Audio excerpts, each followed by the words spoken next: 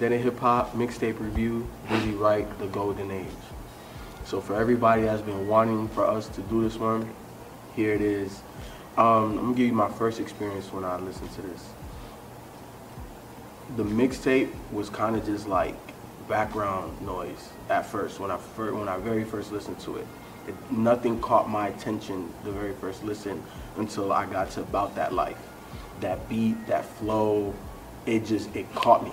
And I was like, holy shit, maybe I've been missing something. So I restarted the mixtape at that point, and I really started paying attention to Dizzy. And this is what I like about artists. Like in the Hall of Fame review where I said, I didn't connect to Big Sean, I don't know what made him who he is, I don't understand Detroit from his perspective. I get Las Vegas, you know what I'm saying? I get what made Dizzy who he is and how he's grown as an artist from his last projects to this one. He wanted to become better, and he covered a multitude of topics, and that's what I like. I like artists that aren't just bound by one lane or one topic of conversation. These guys can go and speak on a lot of different things, and at the same time display your artistry, which is rapping, your flows, your subject matter. And I think Dizzy really caught the epitome of the golden age, because I feel, and shout out to Six, the producer, because I felt his range on production on this was pretty tight. Like the flavor, what's the name? It was just called Flavor. Flavor. You know what I'm saying? It brought me back to Biggie and Craig Mack, Flavor in Your Ear. You know what I'm saying? It was kind of play on that. And, you know, I felt like he really had a lot of golden age hip-hop influences in this, and is also modern too. So this golden age of hip-hop that I feel that we're starting to turn back to. So I thought he really did a good job of bringing it all together. It was long as hell, but, you know, I guess he had a lot to get off his chest, and, you know, but I enjoyed it. Did you see more standout tracks on there? Yeah, man. Shit. Yeah, About That Life was a standout track. Maintain with Joey Badass was a standout track. Untouchables with Logic and whatever, Mike. Is that why you asked? Because you knew he was going to say something. Ooh, my baby Logic. Ooh. What's good on that, though? That's the only time you paid attention, huh? That's when you really perked up. Nah. I know that voice. Let me see what else. World Peace, definitely a standout track for me. Can't Stop, Won't Stop. Step Your Game Up with Jeremy Benson and Kato on the track. Shout out. Yo, I think really what I really like about this joint is the production. Top to bottom, Willpower, Six, you know what I'm saying? DJ Hopper, Kato. Everybody brought what they did, you know what I'm saying, to this project. And it was just a great project for me. Great project. I think out of everything that we're going to review today, this is by far my favorite one. Yeah, I agree with FIFO. I think the production, I think he has an accessible sound for the mainstream, I think, which I can probably see him, you know, maybe blowing up or whatever, being his fan base growing faster, because I think his sound is so accessible with the beats. I think for me, most of my favorite tracks are the ones with features on them. You know, the one with Jeremy Benton, Step Your Game Up. I like Flavor. I like, you know, Untouchable. Untouchable was cool. I even like the last track, New History, where he kind of like talks about him kind of grinding into the hip hop scene and trying to create his buzz up higher. Living in Las Vegas, which is really not known for a hip hop scene. So, but overall, yeah, I thought it was cool. I mean, yeah, of course it was very, very long, but I'm glad, because this is my first time listening to a full project by Dizzy Wright. So, you know, I heard a couple of songs, I think, from Smoke That Conversation. So I was hoping, like, I hope this is not no weed album. I hope he don't make this 22 tracks about weed. But I'm glad he switched up his subject throughout. He had to. With 22 tracks, he had to. You know, him talking, you know, Welcome Home, talking about his dad coming home from prison, and what's that, Perspective, talking about girls being thirsty and dudes being thirsty on Instagram and stuff like that. Yeah, so, you know, it was cool. He kept it interesting for 22 tracks at least. But, you know, me personally, I still thought it was too long, because when I see 22 tracks, I'd be like, okay, it's going to be some fillers. Like BTT, you know, filler. I could have did without that one. So how many fillers did you feel was on this? About 8. Probably about 8 off the top of my head. So you take, 22 subtracted by 8. 14. Yeah.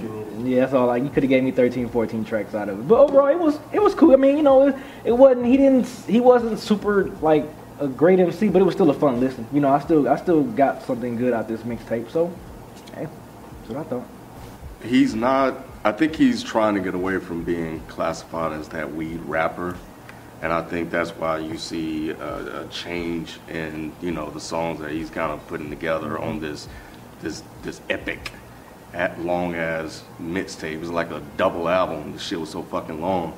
You sound bad about this. Yeah, I didn't like that at all. But I get it. I mean, apparently he just like people say had a lot to say.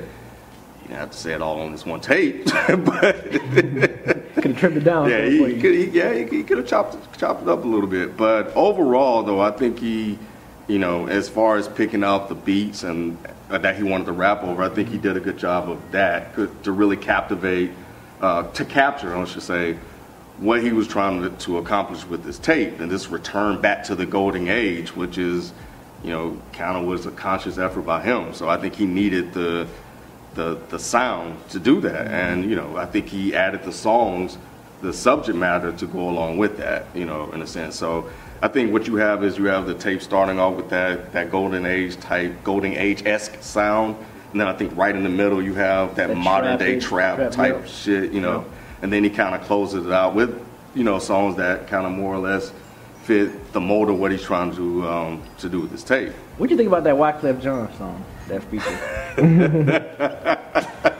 Why you laughing? Did that catch you off guard? Yeah. Because You think he was reaching? Wyclef. Yeah, I think that's one of the fillers, right? Because I think he could have took that shit off. Why would he take that off, man? What track with Wyclef? Why would No. Okay. Well, no, I get the name. Right. Yeah, I get him leaving the. He left it on there because Wyclef did. That song could have been absolute ass trash. He just left it on the album. Because it's Wyclef. Yeah. No, I get that, but what I'm saying is that it's a filler. It's kind of one of those fillers that you. Wyclef don't beat your ass. Saw that picture of him in his speaker on that bike. On that fuck you up. You ain't ready. All shiny and stuff. Yeah. Beat your ass with some baby oil. Yeah. What you gonna do then? It'd be hard for me to capture. Stay still. But yeah, no, I think overall, I didn't know what to expect when I listened to it, and I'll be honest, people kept pushing for us to review it, and overall, I think he did a good job in putting together the project, the 2-hour-long mixtape. I mean, I hate to echo, but that was my main issue with this shit. It was too fucking long. Nobody wants to do anything for that long, except sleep. Like this shit, it doesn't matter how good an album is. If it gets to be 98 minutes. You should be like, that's an issue. Like an hour max for any rapper. I don't care if you're LP. I don't care if you're Brother Ali. I don't care if you're Slug. I'm not sitting with you for an hour and a half. The way I disagree with you guys is that he had too much to say, because a lot of the songs he was talking about the same shit. Like he could have trimmed some of the songs that had the same topic, and he could have trimmed some of the songs where the beats sounded the same. Such as?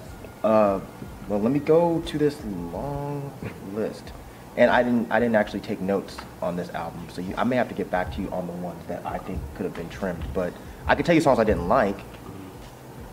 It's okay, man. That's weird. Okay, Fashion, I didn't care for. Progression, I didn't care for. And actually, the song right after it, Perspective, I didn't care for. BTT, I didn't care for. World Peace, I didn't care for. Now, there are songs that I actually did like. Flavor is when I really paid attention, because the first song I was just like, whatever. I'm not. I don't know. Yeah. Track 1. Yeah. That one I was just like, it's okay. But then track 2 I thought was really good. The issue I've always had with Dizzy Wright is he's always sounded lost to me. Like he always sounded like he didn't really know where he fit. And I don't like weed albums. They bore the fuck out of me. But I've always thought that Dizzy Wright was a good rapper, like a really good rapper. This album in particular, I think he finally found a sound that works for him.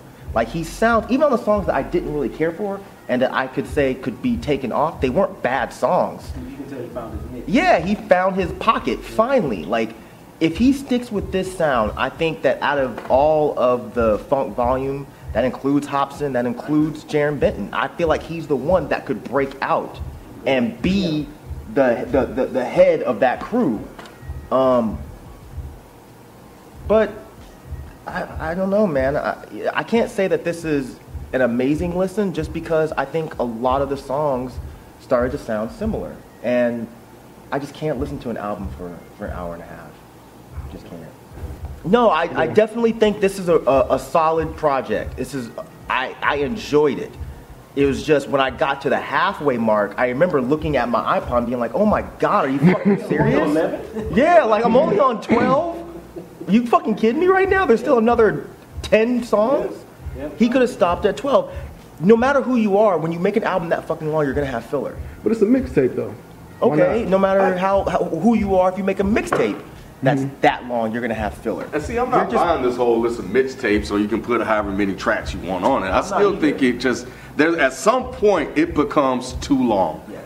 Period. Even for a mixtape. Yes. Even for a fan of Dizzy Wright, I think this might be too much for them. Because it's an hour and a half, dog. Like, it's an hour and a half. But you know, one song I really did like was Maintain. It just... Yeah, with Joey. Yeah, because if you listen to it, the flow he had, it reminded me of M's If I Had $1 Million, that track. It almost sounds like a remix or something, but I thought his flow on that track was really good. There was a nice variety on here, but it wasn't enough to make it passable for this long. Cut half of this shit, I would have gave this a fucking 2 thumbs up. But you know what, Rob? To answer your question, I give it a pass because it is a mixtape, and for me, it was definitely it was good enough for me to pass it. I just want to say shout out to all of the producers on it. I definitely think everybody that contributed to this project definitely did their thing. Shout out to Dizzy, for progressing as an artist, not just staying in one lane, busting out of that and, making yourself better. I always appreciate that. And for really making a really, really, really dope project, man. I really fuck with it. Definitely bumps in the whip. Definitely. I ain't got nothing else to say. But yeah, I mean, I liked it. It's a solid project. Of course, just like everybody else, it's just a little too long for my personal preference. But overall, he has some gems on there, and he has some songs where I was like, it could be thrown away. So chop it down to about 13, 14 tracks, I'd be happy. But overall, it was a solid project, man. I can see him, like Mike said, being the forefront artist of funk volume and getting into that mainstream because he has that accessible sound. I just think he can flow good on that mainstream sound, so I like it too. Dizzy sounds more confident and more comfortable than on this than he was on Smoked Out Conversation. I think with Smoked Out Conversation, he was kind of just making songs, being that wee rapper. I think with this one, you can definitely tell there's some growth and some maturity in what he's done since that time. So, and I think this is, like Mike and B both said, I think this is kind of where he fits and where he feels comfortable fitting. So, that being said, he put out definitely a solid project. Yeah, kudos to Dizzy, man. You can go download this shit on deadandhiphop.com if you haven't heard it. And that's it, man. So, good job. Good job. I want to clarify, the songs that I said could come off, again, they were not bad songs. I just don't feel like they were as good as the really good songs. And I feel like if you took off the songs that weren't as good, this could have been an incredible project. That's what I was really trying to say. Another thing I do like about Dizzy is he finally got more introspective. He finally got more content driven. And I like that Dizzy. The Weed Dizzy kind of bored me. I don't need another Wiz Khalifa, but I'm finally glad that Dizzy broke away from that, found his pocket, and on one album, I like how he can go from I'm just this braggadocious rapper to the rapper you hear on Maintain, to the almost ignorant rapper you hear on About That Life. I'm about that. I like how Dizzy can do that and he doesn't sound insincere. He sounds like, this is just me. Like, I can cover all of these aspects and do it well. Do it better than a lot of other rappers. So I give kudos to Dizzy. I definitely agree with Ralph. I give kudos to the production. I think it could have been a little more varied, but that's neither here nor there. But yeah, this is a good project. And I think Dizzy's gonna break out. I really do. No, this is no shot against Hobson or anybody else because I love those dudes too. But I feel like this is gonna be Dizzy's year. I feel like Dizzy's gonna break out if he keeps playing his cards like he played this mixtape with shortening it a little bit. And being part of the freshman, classes. Yeah, yeah. He can kind of. He's gonna break out. I really feel like Dizzy's gonna break out. And after seeing him live, I feel like he has that energy on stage too. Like you see him, he's like kind of this goofy guy with the silly hair, and he's just always laughing and making jokes. When he's on that stage, man, Fans love him. yeah, the fans love him. So go ahead, Dizzy, man, do your thing, man. One other thing too, Mike. He's partnering and making music with the right people that He is. complement him. He is. Because a lot of times I feel like artists they get these people just because they're a big name or they can help me out, but he's partnering with people that I could fuck with you lyrically. Yes. Then I could come over here and do some ignorant shit like. So I think that he has the right people around him. I He's agree with messing you 100% because you know what, he could have gone to an MMG, and I feel like they would have steered his sound the wrong way. Like his sound is what MMG should be. Like he's got that good, almost club sound where I feel like they're still struggling to find that. And I don't see how Dizzy found that in one mixtape and you got like 8 motherfuckers in MMG and they're still trying to find this sound. So yeah, I agree with you 100%. He's got the right people around him.